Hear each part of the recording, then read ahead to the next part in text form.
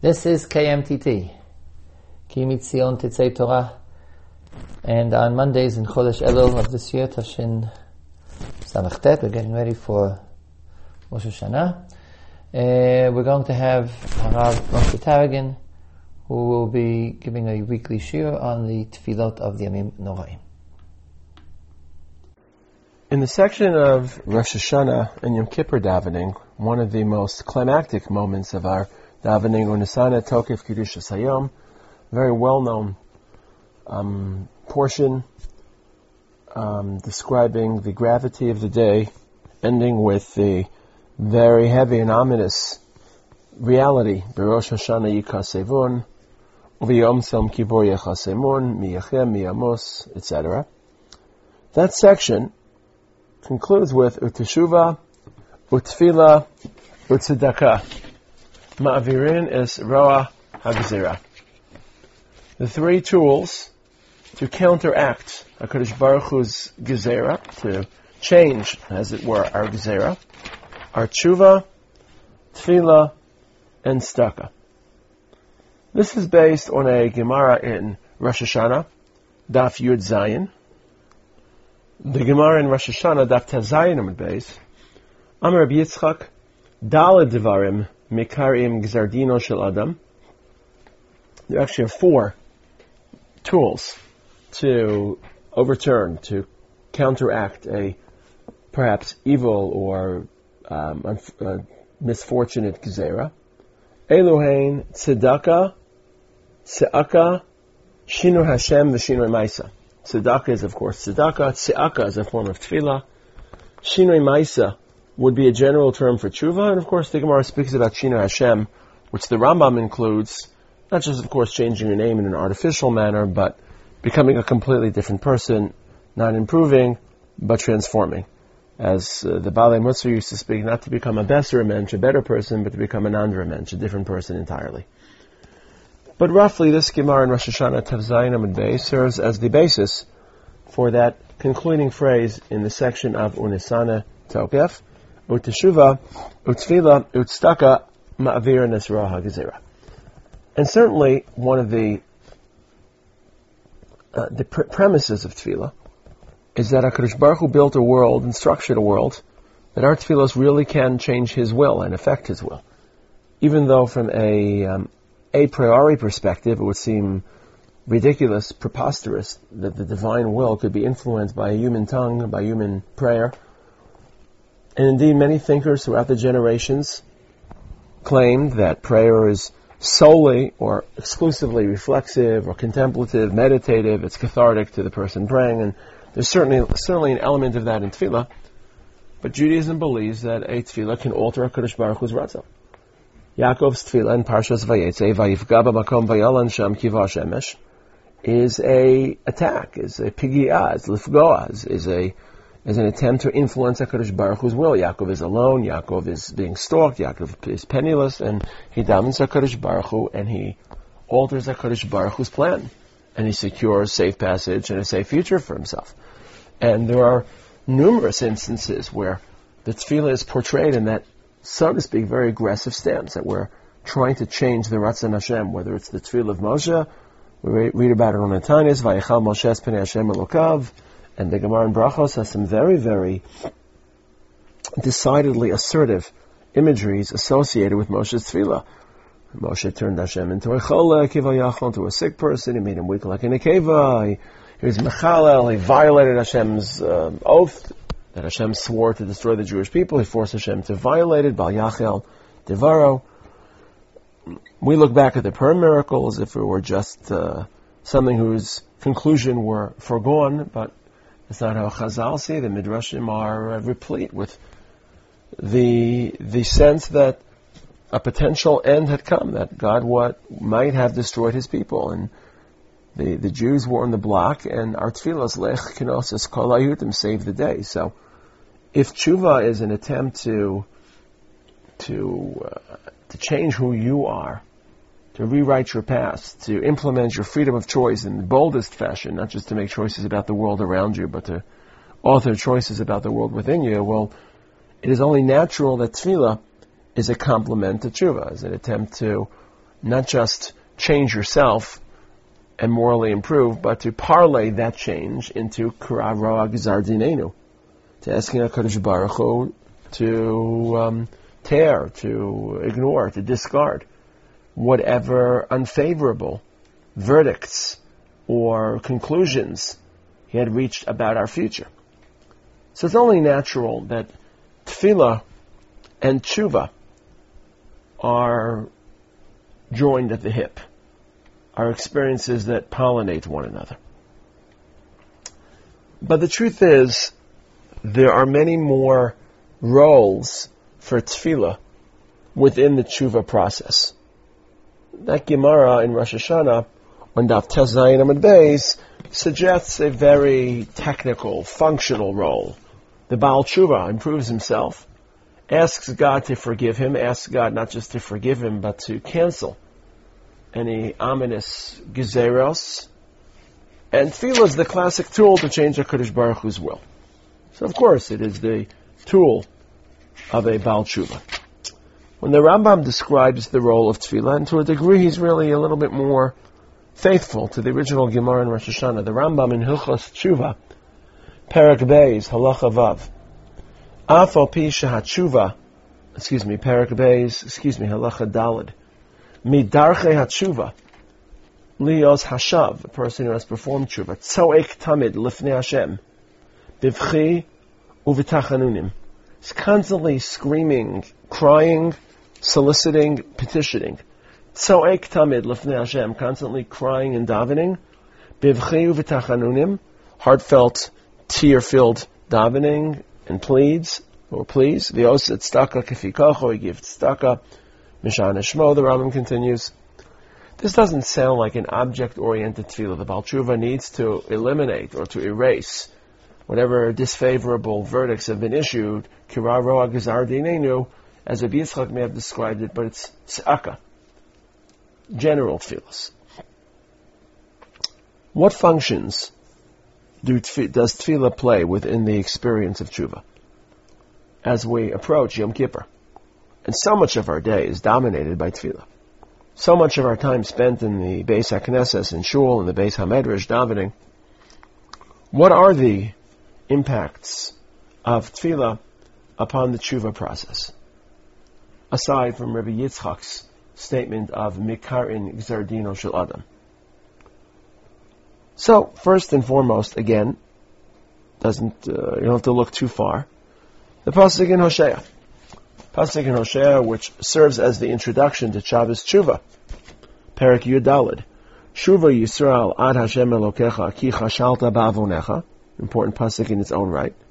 But the Navi encourages Am Yisrael to repent and to return to Hashem. Pasuk Gimel, Perek Yud Daled. Kichu imachem divarim. Vishuvu el Hashem. Take divarim. Seize divarim. Imru elav, kol tisavon v'kachtov, u'nishalma parim svatenu. There are many interpretations of what this divarim is. Take words. In fact, some interpretations in the Medrash, many interpretations refer to the power of Torah, the potency of Torah within the tshuva process. Divarim does not refer to tefillah, it refers to Talmud Torah. Torah is a very important part of the tshuva experience. For example, one salient aspect of tshuva is v'tahara. V'tahara libenu, v'nakeh. We don't just want to be forgiven, we want to purify. How do you purify yourself? So there are different answers to that question, but one way to purify yourself is Torah. Mar Darshans and Brachos, that Torah is compared to water for many reasons, but one reason is that water confers tahara and does not admit tumah, which is Torah. Torah can't become tamei. Torah has this transcendent value, transcendent element to it. Isn't impurified by our actions. It's timeless. It's beyond the human experience, unlike tefillah, which is primarily a human experience.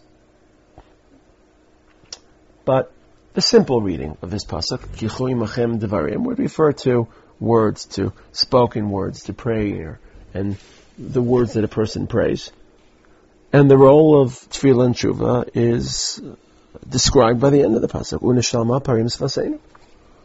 One of the first responsibilities, fundamental responsibilities, obligations, or duty of a Baal Tshuva is to offer a carbon, whatever type of carbon that is. And each carbon responds to a different variety of the human condition. Many of them, after a human being has fallen into chait or has suffered the demoralizing influence of religious failure, and they have therapeutic and cathartic value, but also there's a moral and almost monetary responsibility. We don't have a Beis HaMikdash anymore. And tefillos replace Neshama Parm Svaseinu, very, very well-known, well-documented phrase in Hosea. So, before inspecting the subtle dynamics and subtle impacts of tefillah upon tshuva, the pasuk in Hosea provides the obvious role of tefillah. Not just Rabbi Yitzchak's role in Rosh Hashanah Daf Tezayin to erase a disfavorable verdict, a Gizar Din Ra, but to substitute for whatever korbanos a Baal Tshuva, a Baal Chait owes, and not just owes in the legal sense, but should offer as part of the recovery process. But obviously there's more. Obviously there's a lot more to the role of tefillah within tshuva. The first two are both very, very pragmatic. Pragmatic, obviously, in the Rabbi Yitzchak sense, in a celestial way. Pragmatic to alter Hashem's ratzon, to be koreh gzar din, kira roa gzar dinenu. Pragmatic in replacing korbanos. But there are additionally existential roles, or roles in which tefillah existentially impacts tshuva, the fabric, the emotions, the experience of tshuva. When the Rambam describes the process of tshuva in the beginning of Hilchos Tshuva, he writes, when a person performs tshuva, chayev lehisvados lifnei Hashem. You have to recite vidor in the presence of Hashem. So the Rav Zatzar Soloveitchik asked the obvious question, why does the Rambam constantly, and he returns to this 2 or 3 times, why does the Rambam emphasize that the vidor has to be recited lifnei Hashem? Of course, and where else would you be reciting it? In front of who else? It seems to be superfluous. And the Rav's basic answer was as follows, that the term lifnei Hashem is a term or a phrase snatched from the world of tefillah. Tefillah is described as amida lifnei Hashem. The Gemara in Brachos describes Rabbi Eliezer, who was about to die, and his Talmidim asked him for some parting words of Torah, and Rabbi Eliezer told him, "Shem mitpalalim, when you daven, de'u lifnei miatem omdim." When Avraham davens in Parshas Vayera, he goes back to the place Asher Amad Sham. So obviously, amida lifnei Hashem is a phrase describing the posture of a person and the proximity of a person while involved in tefillah. The Rav claimed that tshuva has to be prefaced by a tefillah. Before a person can perform tshuva, a person has to pray. Why does a person have to pray before he performs tshuva? Why is tefillah almost a pretext or a precondition for tshuva? Before questioning the way in which tefillah enriches or alters tshuva, tefillah first serves as a precondition in entry into the world of tshuva. I think there are 2 reasons. One is, again, more pragmatic. Rabbeinu Yonah in the Sha'arei Tshuva alludes to this in his section on tefillah, or the role of tefillah in tshuva, is that tshuva is an arduous, difficult process. We all have layers of deceit and self-deception and delusion. We convince ourselves of our strengths and we ignore or overlook our flaws. And we simply ask HaKadosh Baruch Hu to assist us. Tefillah is a request for HaKadosh Baruch Hu to assist us in the tshuva process. Help us be pure. Help us be thorough and rigorous and honest. Help us. We feel almost as if we're incapable of self-authoring the very tshuva process that we're interested in. It's in our own best interest and we can't even author it. Remember, I read a while ago a poem by John Donne. John Donne was an English poet, and in his early life he was a bit of a let's call him a misguided He's involved in all sorts of sins, and he was a Baal Tshuva. He performed repentance, and many of his sonnets and his psalms and his poems are charged with religious energy and with voices of repentance. And in one of his sonnets, he actually asks God to rape him because he feels powerless, and he just wants to invite that other being, his God, into his world and take over the process and render me helpless or recognize my helplessness. And to him, the only experience that can best capture this feeling of helplessness and the desire to relegate complete control is the imagery of rape. Obviously, that's a very harsh, it's a very strident image to describe in the tshuva process. But in our tefillah, we feel as if we say this: Hashem sefasai tiftachu fi agiti lasecha, yilu atzonim rifi ve'agion libi lefonecha. Open my mouth, please help me perform tshuva. Let my thoughts be taken as if they're words. Amarai hazina Hashem bina hagigi.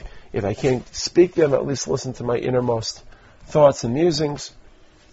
So obviously we ask HaKadosh Baruch Hu to help the tshuva process.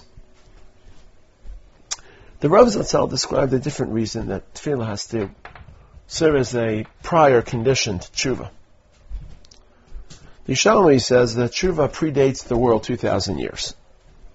Seems like an odd Yerushalmi. Why would tshuva be created before humanity? Tshuva is a human experience. Angels can't disobey. Angels can't rebel. So, hence they would not require tshuva. So why is tshuva created before man is created? In fact, it shouldn't even be created until after man falls, after man sins. Does it mean that tshuva, there are aspects of Hashem's religious creation, like Torah, that are clearly transcendent and clearly surpass human history. So it makes sense for Torah to be created before the world, but why tshuva? The Rav's basic point was that tshuva is illogical, it's irrational, it doesn't naturally settle into the world that we occupy.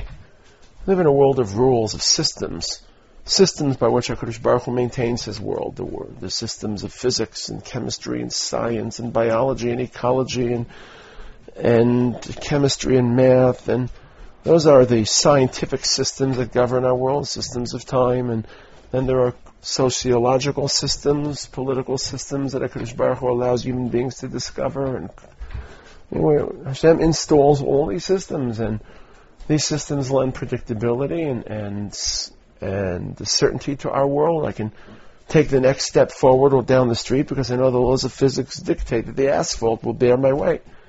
If we're not able to rely on these laws of physics and to predict the future, I'd be stuck in one place. I couldn't breathe, I couldn't walk, I couldn't eat. It's not just the scientific systems that HaKadosh Baruch Hu installed, but psychological systems. I know that if I raise my children with care and nurturing and warmth and loving, there's a good chance that will breed and yield a healthy, fully adjusted young man or woman. And if Chas V'Shalom person abuses, then it will create a troubled person. So those are psychological systems and sexual systems, and we're governed by this. Is the world of science. Science tries to collect all this data, organize these systems, and then build a different, or build a world based on the predictability and the wisdom of these systems. Tshuva is a rejection of all that is systematic about our world. No political system would allow a hardened criminal just to confess, even if that confession were heartfelt, and be exonerated from punishment. Punishment isn't merely... punishment serves as a deterrent for other people, the sense of right and wrong that people have, and a person sins in an egregious fashion, he should be punished. Tshuva obliterates the notion of time. I can't go back and rewrite the past. The past is past. The past is irretrievable. But Gemara in Yoma says that a Baal Tshuva is able to reorient his past, that his sins become merits, and his mitzvahs shine greater than they did in the past. And this is the Yerushalmi's notion that Tshuva predates the world 2,000 years. It isn't part of our world, the world of systems that Hashem inaugurated when He created our world, the world of physics and science and politics and economies, etc. The Gemara, by claiming that Tshuva predates the world 2,000 years, is effectively highlighting the fact that Tshuva doesn't really belong in our world. It's not natural. If it's not natural, metaphysically, it also shouldn't be seen as a natural right existentially. Before a person performs tshuva, he has to actually acknowledge, recognize, this is not something I deserve. This is not my license. It's something magical. It's something otherworldly. It's something that Hashem delivers as a gift to His people. And it's interesting because if you look at the Midrashim, it wasn't obvious to the early biblical figures that they should perform tshuva. Adam doesn't really perform tshuva, and Cain performs a half-baked tshuva. And there's a Medrash that Adam meets Cain and is surprised that HaKadosh Baruch Hu accepts something called tshuva from Cain. And it takes a while for mankind to realize the effect and the ability of tshuva. Hashem teaches tshuva to Am Yisrael in Midbar Sinai, the Egel Hazav, and presumably the notion of tshuva is educated to humanity at large during the story of Nineveh. But at one of the days of Aser Semei Tshuva, I think it was 2 days ago, the Monday, I think it was either Tzom Gedalia or the third day, Yom Shlishi, Haresa derech tshuva levasa shaveva. You taught us tshuva. Because tshuva has to be taught. It isn't obvious. It isn't self-evident. Haresa derech tshuva levasa shaveva. Tovi ashar Hashem, okein yerech hatayim badarech. David HaMelech writes, Hashem is kind and compassionate. He teaches us the road to recovery, the road back. So when a person davens before performing tshuva, it isn't just a prayer to Hashem to help us in that tshuva process. It's also a prayer to HaKadosh Baruch Hu to give us something we just don't deserve. It isn't part of our world. And if we assume that it's our natural license, then the tshuva will become very, very misguided, misinformed. If we assume it's not something we deserve, then we're hitting the authentic sense of what tshuva is and isn't. So that would be a more existential role of tefillah within the tshuva process, not merely in place of a karban or to eliminate a gizar din and shemayim, but as a preface to tshuva, a preface to ask HaKadosh Baruch Hu for His help in the tshuva process and discovering ourselves and in generating that type of authenticity and genuine remorse, but also asking HaKadosh Baruch Hu for the luxury, the privilege, something we don't deserve. There may be two other aspects in which tefillah is a derech hatshuva, as the Rambam writes. Number one of the attitudes, the mindsets of a Baal Tshuva is to constantly be in a state of hachna'ah, of submission, of meekness, of embarrassment, of busha. Rabbeinu Yonah iterates all these emotions: shame, submission, meekness, humility. The Rambam speaks about this in Hilchos Tshuva, Perek Zayin, Halacha Ches. The Rambam writes, let me pull it out here, Ba'alei Tshuva, Darchan lihios shvelim v'anavim biyoter. They're very meek, they're very humble, they're very unassuming. If people insult them and raise issues of their past, they listen and they're actually happy that they have this checkered past. That's why it's important not to insult the Baal Tshuva, not to raise the specters of the past. Very interesting portrait of Cain. The Medrash portrays Cain as someone who performs a half-baked tshuva. He looks at Hashem and he says, Gadol avonim, and so is my sin too large for you to bear? And he's not even expressing remorse. He's expressing almost bewilderment that HaKadosh Baruch Hu is so angry at him. And then the Medrash describes Cain as someone, Vayetze Cain lafnei Hashem kegonev da'as habrios. After Hashem lessens his sentence, reduces it, instead of banishing him, he just makes him live a nomadic lifestyle. So the Medrash describes Cain as fleeing from the judge, smiling, a big fat smile on his face, that he got off with less than he deserved. So why is his tshuva still considered tshuva? So the Steipler, in his Sefer Birchas Peretz, Steipler claimed that even if a minute afterwards he walked away smiling, laughing, and even scorning, for that moment he felt meek, and he felt submissiveness, and he felt humbled. And that moment of humbling is itself valuable and is part of tshuva, even if it's later replaced by smugness. Very often we ask someone for mechila, for all the insults and injuries and manners in which we've hurt them, and very often we know we're going to end up in the same place, the year after. We'll try our hardest, but sometimes we ask ourselves, is this hypocritical? We're asking for mechila and we know we're going to cause grief in the future. Well, obviously we shouldn't just accept it as a given, but even if we know that certain situations will return on themselves, just the act of asking for mechila and humbling yourself in that moment is a genuine moment of tshuva. Tefillah is a tool to create that humbling feeling. It should, at least. Tefillah is premised on dependence, vulnerability. Samech Hashem l'chol hanoflim, zakef l'chol hakfufim. That's why tefillah is so challenging in the modern context, because we don't often feel humbled. We don't often feel reliant or dependent upon other forces. Our world sometimes appears to us to be so solid and secure and safe. But tefillah should ideally induce greater awareness of our dependability, of posech es yodecha umasbia lo chol chai ratzon, which is why Ashrei is such an important parak, and which is why the Gemara in Bracha says if you recite Ashrei twice a day, muftach lo shu ben olam haba, and particularly in tshuva, that should lead to greater awareness of our own submissiveness and humility, which itself is a cornerstone of tshuva.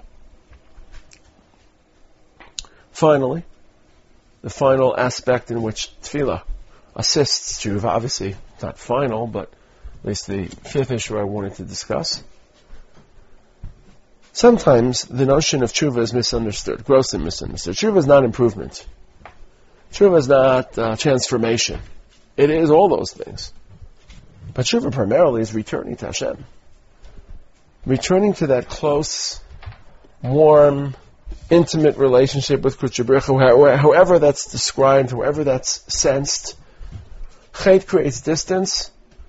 Tshuva is a return. Shuva Yisrael ad Hashem Elokecha, as the Gemara darshans in Rosh Hashanah, Daf Pevav. Gedol Tshuva shemagas ad kisi akavod. Tshuva is so great that it can restore that proximity to kisi akavod. In the Rambam, in Parak Zayin, Hilchos Tshuva, after he lists the who, what, when, where, and how of tshuva, writes a poem to tshuva. Kama ma'ula ma'alas ha'tshuva, how wonderful tshuva is. Emesh, yesterday, hayem meshukatz and metoav, a person was despised and contempted by God, and today becomes a friend of God and is loved by God. He's distant, he becomes restored to Hashem's presence. The great drama of religion is how close you are to Hashem, how much you feel His presence, and how much you feel alienation. That's beyond schar and onesh, beyond right and wrong. That's the goal of avodas Hashem, to be close to the Rebbeinu Shalom, to be in His presence, to be lifnei Hashem. And Chet imperils it, and Tshuva revives it. So Tshuva is creating proximity, creating space, creating relationship with HaKadosh Baruch Hu. Tefillah is meant to broker that bridging. Tefillah, it's essentially what tefillah creates. Tefillah creates an emotional relationship between a person and Hashem. It creates that positioning in front of HaKadosh Baruch Hu. The person sets out to journey back into HaKadosh Baruch Hu's presence to reestablish that relationship with Kodesh Baruch Hu. What's the conversation of tefillah? That both reflects a person's relationship with Kodesh Baruch Hu and builds it. That's why tefillah is such an important barometer of overall religious well-being. Person feels Hashem's presence powerfully. Isn't dominating. When a person is driving a car, he doesn't think of Hashem. He thinks about avoiding casualties and accidents and crashing. A person performs surgery, thinking about the surgery. A person learns Torah, thinking about the Tosfos, not about Hashem. But if a person asks himself, well, why am I driving carefully? Why am I healing people? Why am I raising my family? Why am I studying Torah? Because I want to serve Hashem, and this is Hashem's will. So Hashem's always in the background. Shris Hashem Lenegdi Summit doesn't mean you're thinking every minute about Hashem. You have to navigate this world and address the issues that this world provides you with. Even learning Torah. You're not thinking about Hashem as if Chaim Volozhin writes in the Nefesh HaChaim. You're thinking about Torah. And then you speak to HaKadosh Baruch Hu 3 times a day, and what was latent in the background now becomes more pronounced, more vivid, more compelling in the foreground. If that background doesn't exist the entire day, then it's very difficult to turn on that relationship with HaKadosh Baruch Hu through tefillah. Also, tefillah is such a barometer, such a litmus of a person's relationship of Shavis Hashem and Agdisai. So success in tefillah enables the ultimate purpose of tshuva. It catalyzes that return to Hashem and that presence in front of Kodesh Baruch Hu. These are the 5 most obvious, in my opinion, interactions between tefillah and tshuva. Number 1, Rabbi Yitzchak's pragmatic sense of tefillah is something which can change HaKadosh Baruch Hu's will. Number 2, the pasuk in Hosea, Unishalma Parim Svaseinu. Tefillah is b'makom karban. We owe Hashem korbanos. Not just that we owe Hashem, but these are necessary for the tshuva process. And without a Beis HaMikdash, tefillah is a substitute. Number 3, tefillah as a pretext or a preface to tshuva, to daven to Hashem to help us, and to daven to Hashem just to give us the opportunity for tshuva, which we shouldn't take as a natural right. Number 4, tefillah as something that should create humility and meekness, hachna'as halev. And finally, tefillah as a enabler of closeness and return into the presence of HaKadosh Baruch Hu. May we all merit to be successful in our attempts to stand in front of Hashem on Yom Kippur, to experience the Kedusha of Yom Kippur, and that our tefillah should be accepted in the Sharei Shemayim on our behalf and on behalf of all of Am Yisrael.